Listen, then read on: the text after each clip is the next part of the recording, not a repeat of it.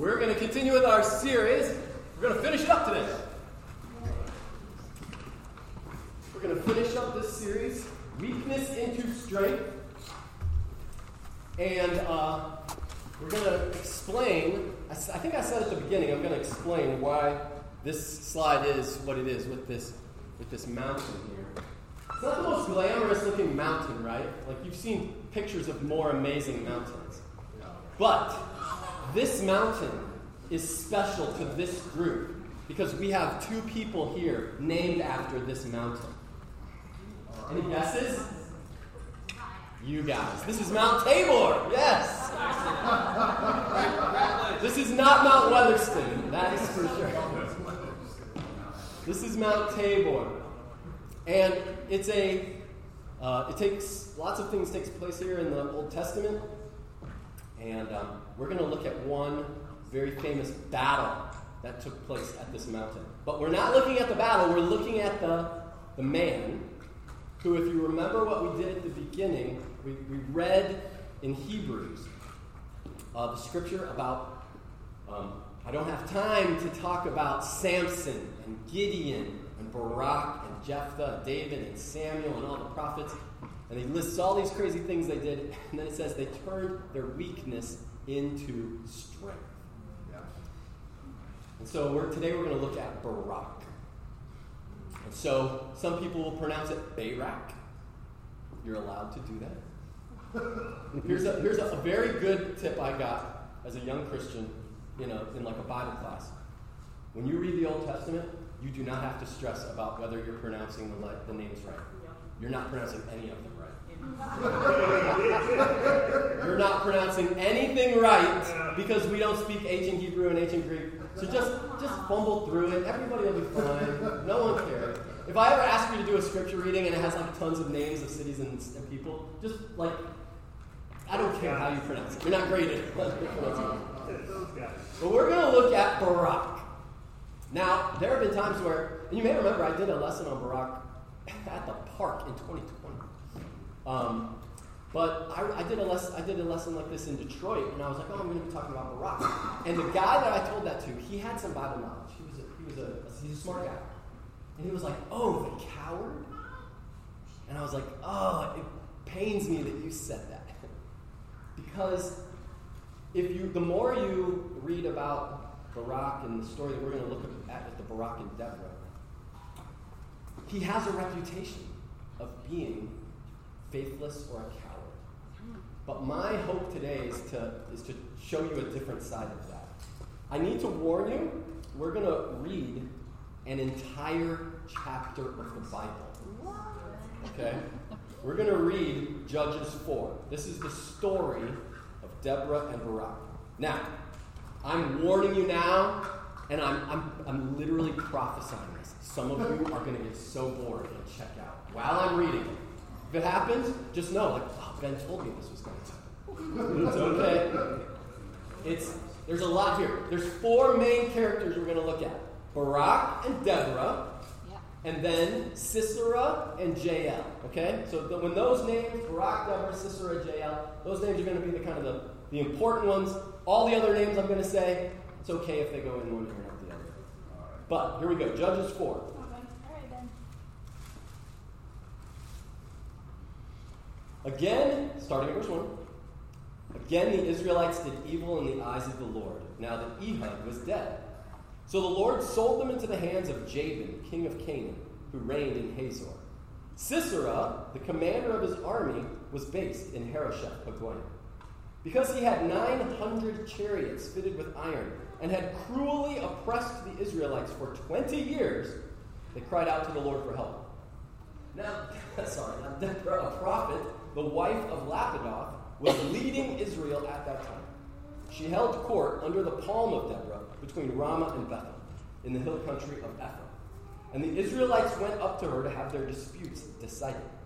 She sent Barak, for Barak son of Abinoam from Kadesh in Naphtali and said to him, the Lord, the God of Israel, commands you, go take with you 10,000 men of Naphtali and Zebulun and lead them up to Mount Tabor. I will lead Sisera, the commander of Jabin's army, with his chariots and his troops to the Kishon River and give him into your hands. Barak said to her, if you go with me, I will go. But if you don't go with me, I won't go. Certainly I will go with you, said Deborah. But because of the course you are taking, the honor will not be yours, for the Lord will deliver Sisera into the hands of a woman. So Deborah went with Barak to Kadesh.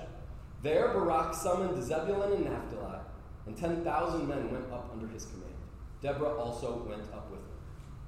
Now Heber the Kenite had left the other Kenites, the descendants of Hobab, Moses' brother-in-law, and pitched his tent by the great tree of Zaananim near Kadesh.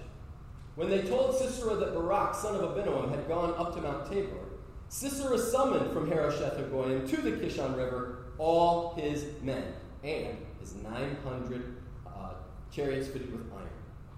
Then Deborah said to Barak, go, this is the day the Lord has given Sisera into your hands. Has not the Lord gone ahead of you? So Barak went down Mount Tabor with 10,000 men following him.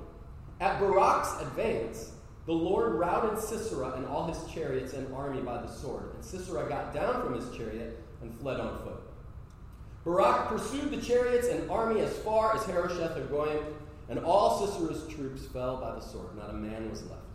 Sisera, meanwhile, fled on foot to the tent of Jael, the wife of Heber the Kenite, because there was an alliance between Jabin, king of Hazor, and the family of Heber the Kenite. Jael went out to meet Sisera and said to him, come, my lord, come right in. Don't be afraid. So he entered her tent, and she covered him with a blanket. I'm thirsty, he said. Please give me some water. She opened up a skin of milk, gave him a drink, and covered him up. Stand in the doorway of the tent, he told her. If someone comes by and asks you, is anyone there? Say no.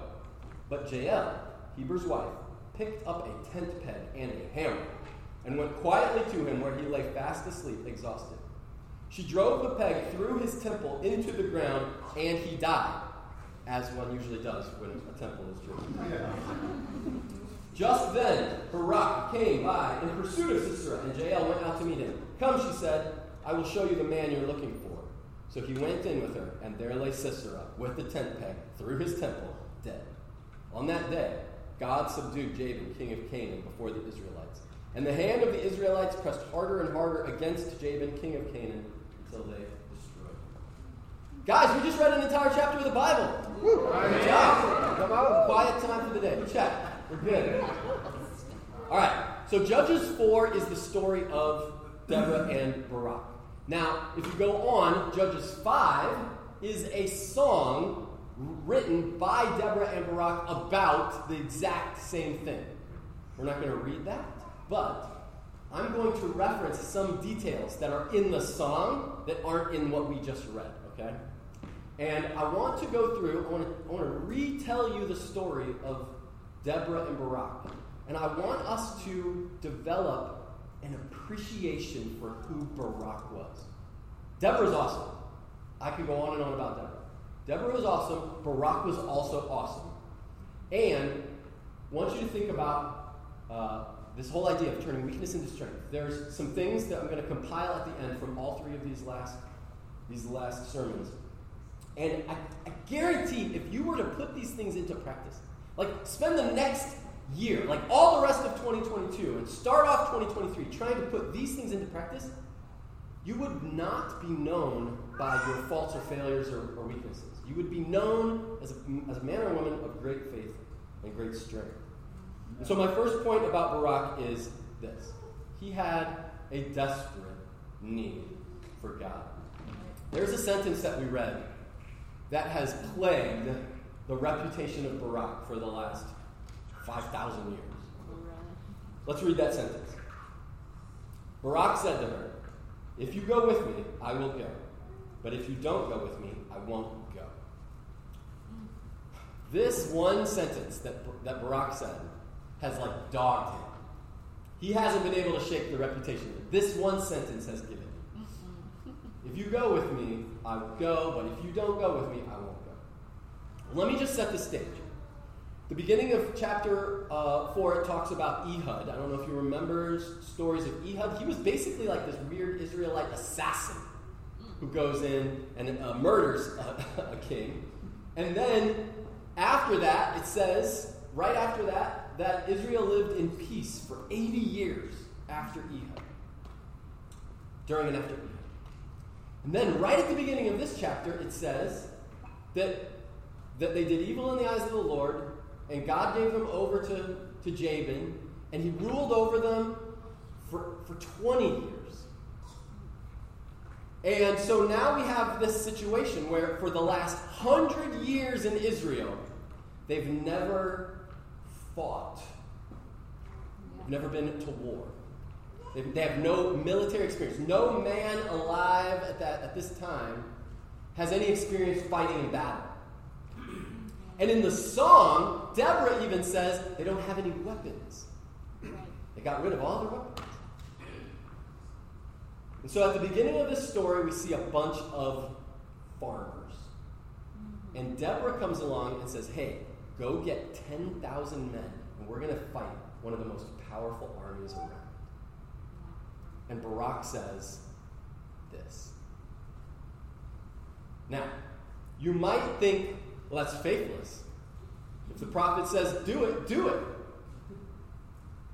Yeah, there's a lot of things that the Bible tells us to do, and we are like, I don't know if I can do that. Barak's mistake might not have been that he was faithless. Barak's mistake might have been a mistake of perspective. Because Deborah said, go, and Barak said, I need help. You have to remember, Deborah was the leader, the judge at the time.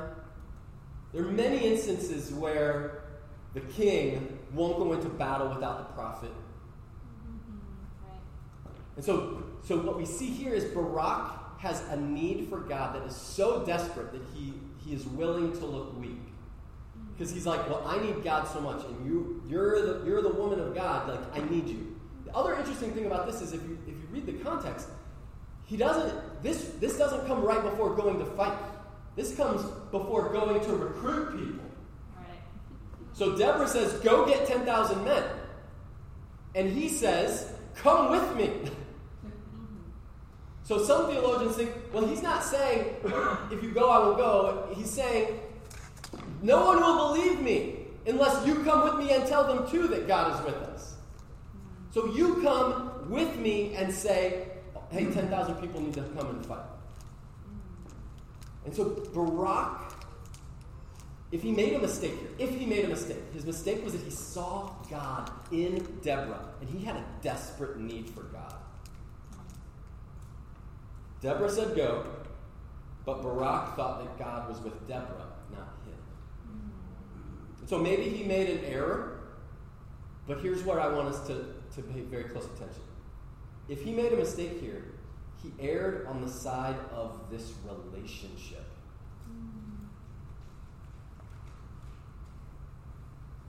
But we do the opposite of this.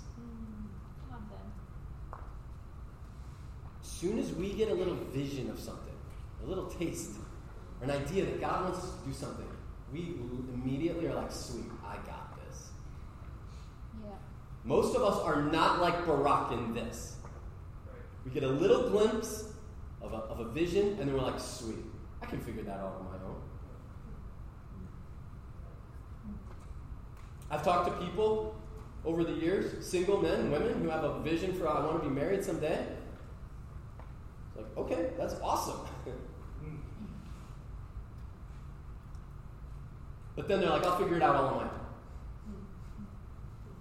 I'm like, ooh, I would rather you make a mistake because you want help and you want advice in your life than to make the mistake on the opposite end of the spectrum and go on just individualistically.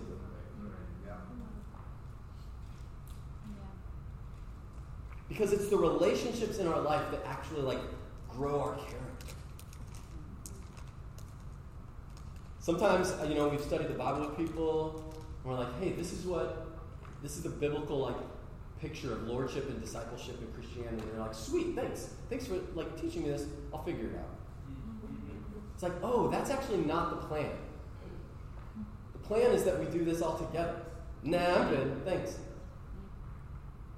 Or do we say on the other side, there is no way I could ever do this on my own?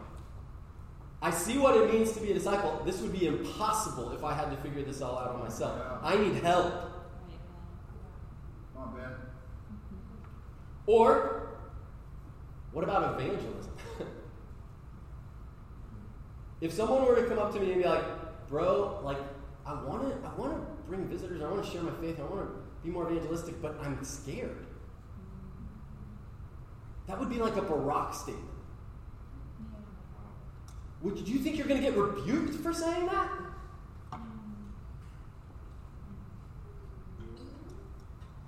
I would remind you maybe like how awesome you are and how awesome the Holy Spirit is, and then we can all do this together. That's right.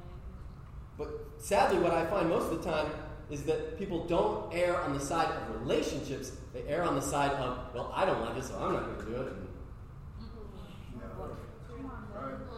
Barak had a desperate need for God.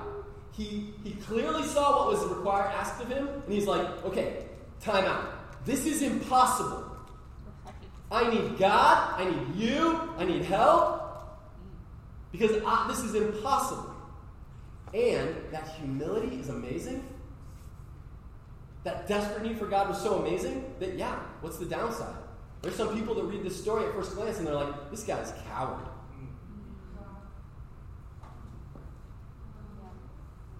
But do you make the opposite mistake and proceed on your own strength? I think Barak is awesome.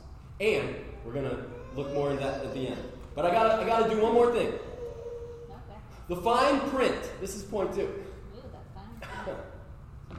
The fine print is the very next statement.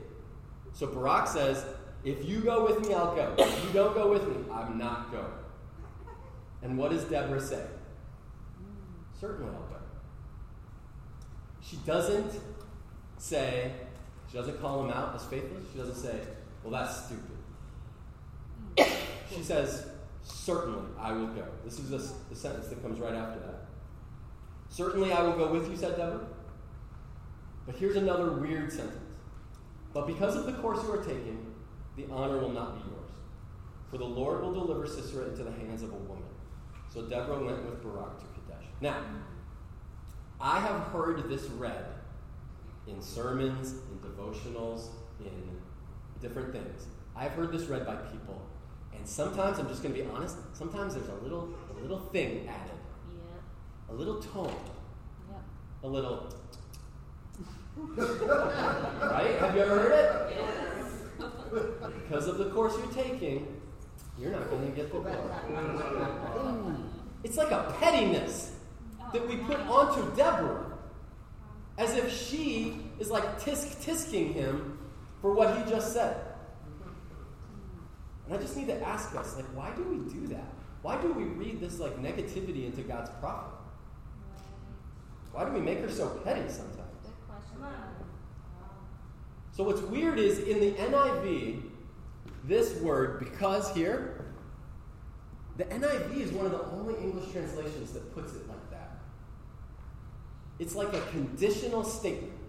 Because, and we read it this way, because you just said that, you're not going to get the glory. As if God was totally ready to give Barak all the praise and glory, but, sorry, you said that really dumb sentence you shouldn't have said. So now, change of plans, everyone. Get JL in here. Sisera's going to do this. We're going to do this because Barak said this thing.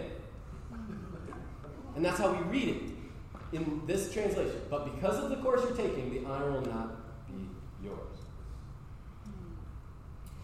All I want to say is, when I read this, and we're going to look at another English translation that words it just a little bit differently.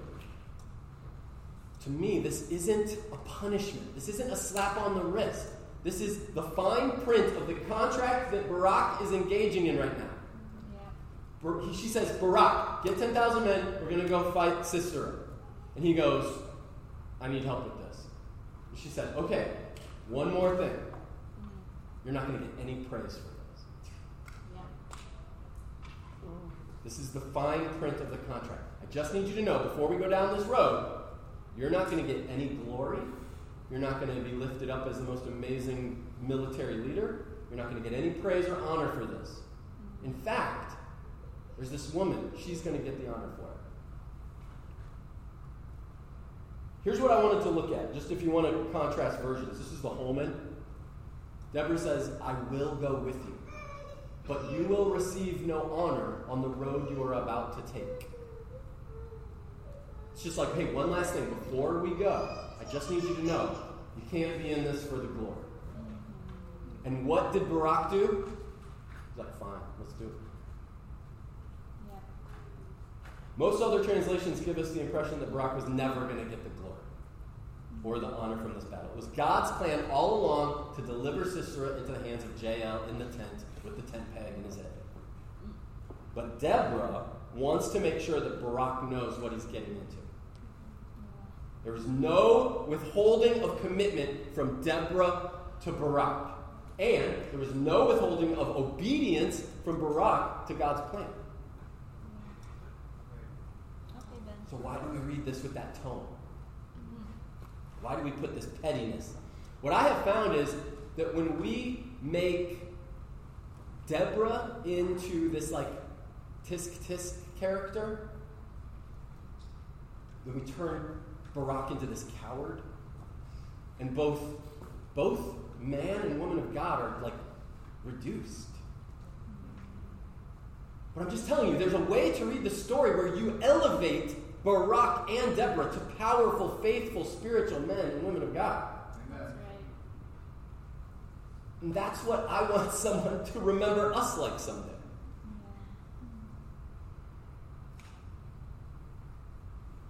Will you still obey, knowing that you won't get anything out of this? And Barak's like, let's do it. And so that's my question for us. Do you serve for your glory or the glory of God? There are so many times, guys, when if someone gave us the fine print up front, we might be like, oh, well, then why are we even doing this? Like, hey, I would love it if you would come and help a brother move. We had a great moving party yesterday at the Wilsons. Yeah. Only a few, like, torn ligaments and... But if someone told you up front, hey, I need your help moving, you're like, oh, yeah, bro. Like, I have no water or pizza or no cake in the shape of a house. It's just going to be you and me. No one's going to see you. No one's going to tell you how awesome you are. You're just going to come over and like work like a dog for 3 hours, and then I'll like, give you a high five. You'll be like, that sounds horrible. Like, what am I going to get out of it? And that's a silly example. But I have seen this over and over again. There's a story I've told several times about a brother when we were baby Christians, and he was a little older in the faith than us, and we all thought he was like super spiritual, but man, he would come to church and hound the evangelist, like, hey, when do I get to speak? When do I get to preach? When do I get my time up in the spotlight? And the preacher was like, dude, your heart is wicked. Stop it. And the crazy thing is, he actually left and started his own church. We're still friends on Facebook, and I see his services. I'm like, you're going for it, man. But that's he needed that in the fine print. You're gonna get your time up in the spotlight. And when he understood the fine print, he was like, no. Something as simple as like coming to church to get your needs met. I have seen that be turned into something that is very unhealthy. That's right. I am not coming to church to look for needs that I can meet. I am coming to church to get my needs met. And when that stops happening, peace. I'm out of here. I've seen it in relationships. Guys, men and women who are married. Some of us have been married a long time. If you're still trying to figure out, like, well, when am I going to get what I deserve out of this relationship? I would just encourage you to get some help, because it's not what marriage is about.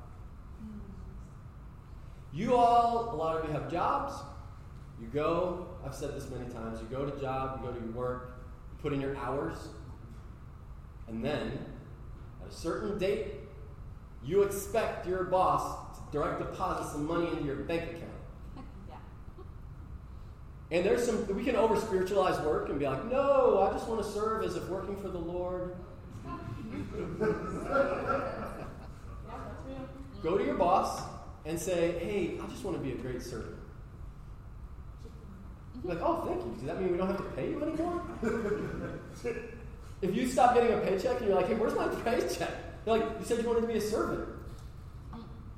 So we stop paying. You're like, no, that's not what I meant. Like, where's my money, man? We are in a transaction here. I give you a certain number of hours a week, and you give me dollars.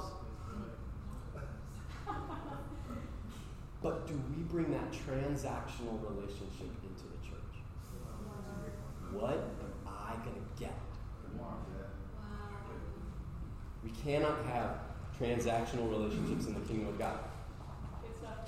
Now, does that mean that you feel like, well, I could get taken advantage of? Yeah, that's a risk, for sure. And that's why we need to have such strong, loving, trusting relationships where we can talk to one another. So now I want to tell you the story. Well, I got a few more minutes. All right. I want to tell you the story of the battle that took place at Mount Tabor. So this is Mount Tabor. It's such a weird hill. Yeah. It's like all this flat river valley and then just like, bloop. This mound. Yeah. That's what it should be called, Mound Tabor. Like a dollop of a hill on this side. So here's what happened. Deborah says, take 10,000 men and go up on the top of this mountain. There is nowhere to hide. You're just going to be standing up there for show. And then we're going to bring Sisera and all of his men. Now the river valley right below here, this is the Kishon River. It's most of the time it's swampy. It's wet, it's marshy, it's swampy. But in the summer, it dries out, like completely dries out. Now we have a clue. Oh no, we're not going to do that yet. We have a clue of what might have happened. Because if you remember early on, it said that Sisera had all of his men and 900 iron chariots. Right.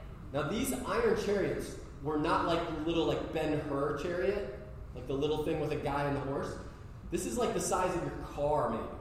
And there would be like a team of horses driving this thing.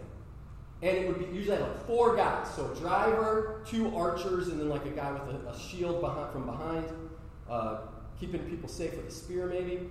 And so you've got 900 chariots with about 4 guys each and a ton of horses. These were like the tanks or like the Abrams vehicles of their time. And so if I'm Sisera and I see like 10,000 guys, not only did it say I have my 900 chariots, it said Sisera had all his men. So like whatever man, all the people at his disposal, he comes up to 10,000 guys. Now imagine if we had a small little group, like I live in Granville. Like imagine if the population of Granville was like, hey, we're going to take on the U.S. Army. I think most people would think, well, you're dead. Because you are not warriors and you're ill-equipped. And so the fact that 900 iron chariots, like huge vehicles, were going to come up this valley usually means it was probably summer, it was dry, they could like navigate over that terrain.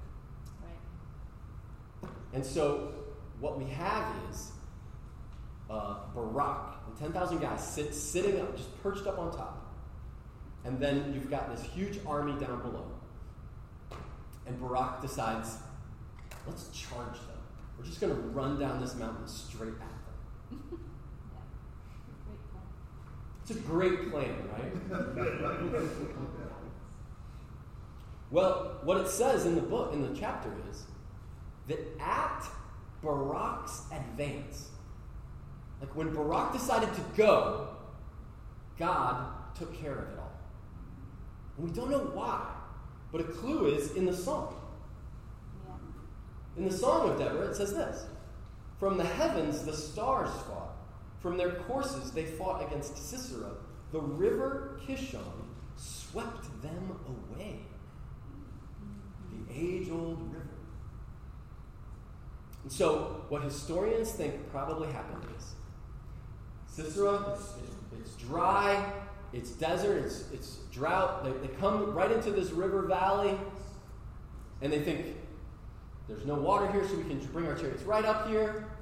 And then Barak starts running down the mountain like a madman at them. And out of nowhere, the heavens opened up, and the river came to life. So some people think maybe it was like a flash flood.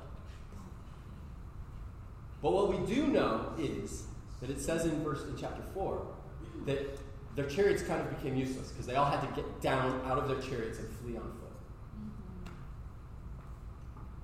And so Barak's plan was nothing. It's kind of like we looked at Gideon's plan. It wasn't this magical, amazing battle plan. It was just like, I just have to obey. I just have to do what God told me to do. And then God will fight the battle. And so, can you imagine being on top of this mountain with 10,000 men and deciding, hey, let's just go charge all those people, all those soldiers? I could never do that. And yet, we can sit back and be like, oh, Barak was a coward. Barak was a coward. Barak was one of the bravest men in the Bible. Come on, Ben. Barak isn't faithless. He's one of the most faithful men in the Bible because he obeyed. He did what God told him to do. Amen. Yeah. He is more faithful, more brave than perhaps you and I will ever be. Come on. Good point. And then this is what it says in Hebrews 11. This is what started our whole series. And what more shall I say? I do not have time to tell about Gideon, Barak, Samson, and Jephthah, about David and Samuel and the prophets, who through faith conquered kingdoms, administered justice, and gained what was promised, who shut the mouths of lions, quenched the fury of the flames, and escaped the edge of the sword, whose weakness was turned to strength, and who became powerful in battle and routed foreign armies. All these highlighted ones, those are all things that Barak did in the story we just read. Yeah. Of this whole list, the only thing that Barak didn't do was the lions and the fire. But Barak could easily have said, no, I'm not going to do it. He said, I'll do it if you come with me. And he never wavered in his obedience. Yeah. And he did it without any promise of glory. He was actually told up front, you're not going to get anything out of this. He's like, let's go. Let's do it. Yeah. That is not a weak, faithless man to me. And so I just need us to remember that our life can be remembered as faithful too.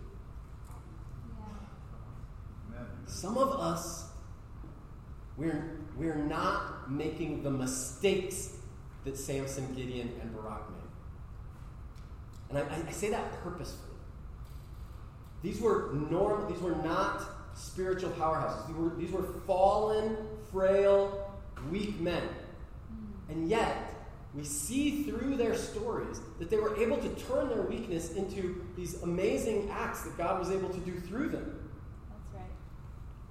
And we need to learn from that. And so, even with all your mistakes, you can still be remembered as someone who is very faithful. If this is your first time with us, visiting or hanging out with us, I desperately need you to know none of us are really awesome people. Like we're pretty average Christians. Yep. Okay.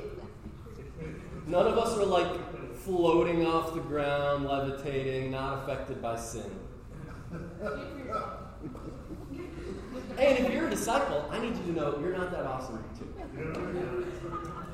None of you are floating off the ground, unaffected by sin. You're real people. We have real ups and downs. Yeah. But I wouldn't mind it if our next mistake, because you're going to make another mistake. Maybe today, maybe before lunch. But man, I wouldn't mind it if our next mistake showed everyone how desperate we are for God. Rather than our next mistake shows how independent and prideful we are. Right. Come on, Ben. I would hope that our next mistake shows that we can obey despite getting any praise and glory. Rather than our next mistake showing that I only serve if I get all the praise and glory. Man, Barak worded that, and Deborah worded those sentences in such a weird way that, man, we have judged them for millennia. But our life can be remembered as one of great faith. And here's just a quick rundown of some of the lessons from the last 3 Sundays. As we learned from Samson, God has given you gifts. You all have strengths, talents. And sometimes we can decide, oh, I own those. Those are mine. I don't actually need God for those things. And I want us to be like Samson at the end when he prayed again for God to give him the strength. Oh, that's a misspelling, but imagine what God is doing behind the scenes. This is from Gideon. When Gideon had no idea what God was doing to the army down in the valley. And God was like, I just want to give you a glimpse of what I'm doing that you know nothing about. And like Barak, I want us to develop a desperate need for God. Yeah. A desperate, a humble, I'm willing to look like a fool if it shows how much I need God, rather than posturing and looking like I have all the answers. I pray that we can learn how to desire obedience just for the sake of obedience, not because we're going to get something out of it. And then finally, back to Samson, where we started all this. We're going to need to get good at listening to each other. Yeah. Remember, that's how we started the story of Samson? Samson went through some stuff. And so I want each of us to turn our weaknesses into strengths. But when I try to turn my weakness into strength, I want someone who will be like, I see what you're doing. I'm here for you. And when you try to turn your weaknesses into strength, I promise that I will be here and be like, I see what you're doing. I'm here for you. Yeah. And if you could spend, the next few months trying to focus on some of these practicals, and trying just to remember them and repeat them and talk about them with other people, I promise you're never going to be defined by the worst last thing you did. You're never going to be defined by that dumb thing you said back in the day. Right. We as a community will be here for you. And that's how we can turn weakness into strength. Amen? Hey, I'm going to pray for our communion, and we're going to take communion, and then we'll continue. Let me pray for you. God, I thank you for the idea that we can turn weakness into strength. God, I think about Jesus and how we know how strong he was and how amazing he was, and yet that didn't prevent him from being seen in a lot of negative lights. And there's many times where his perspectives on things was taken as weakness. And we know that he was mocked, and we know that he was mistreated. And God, I pray that we never think that we deserve more than Jesus.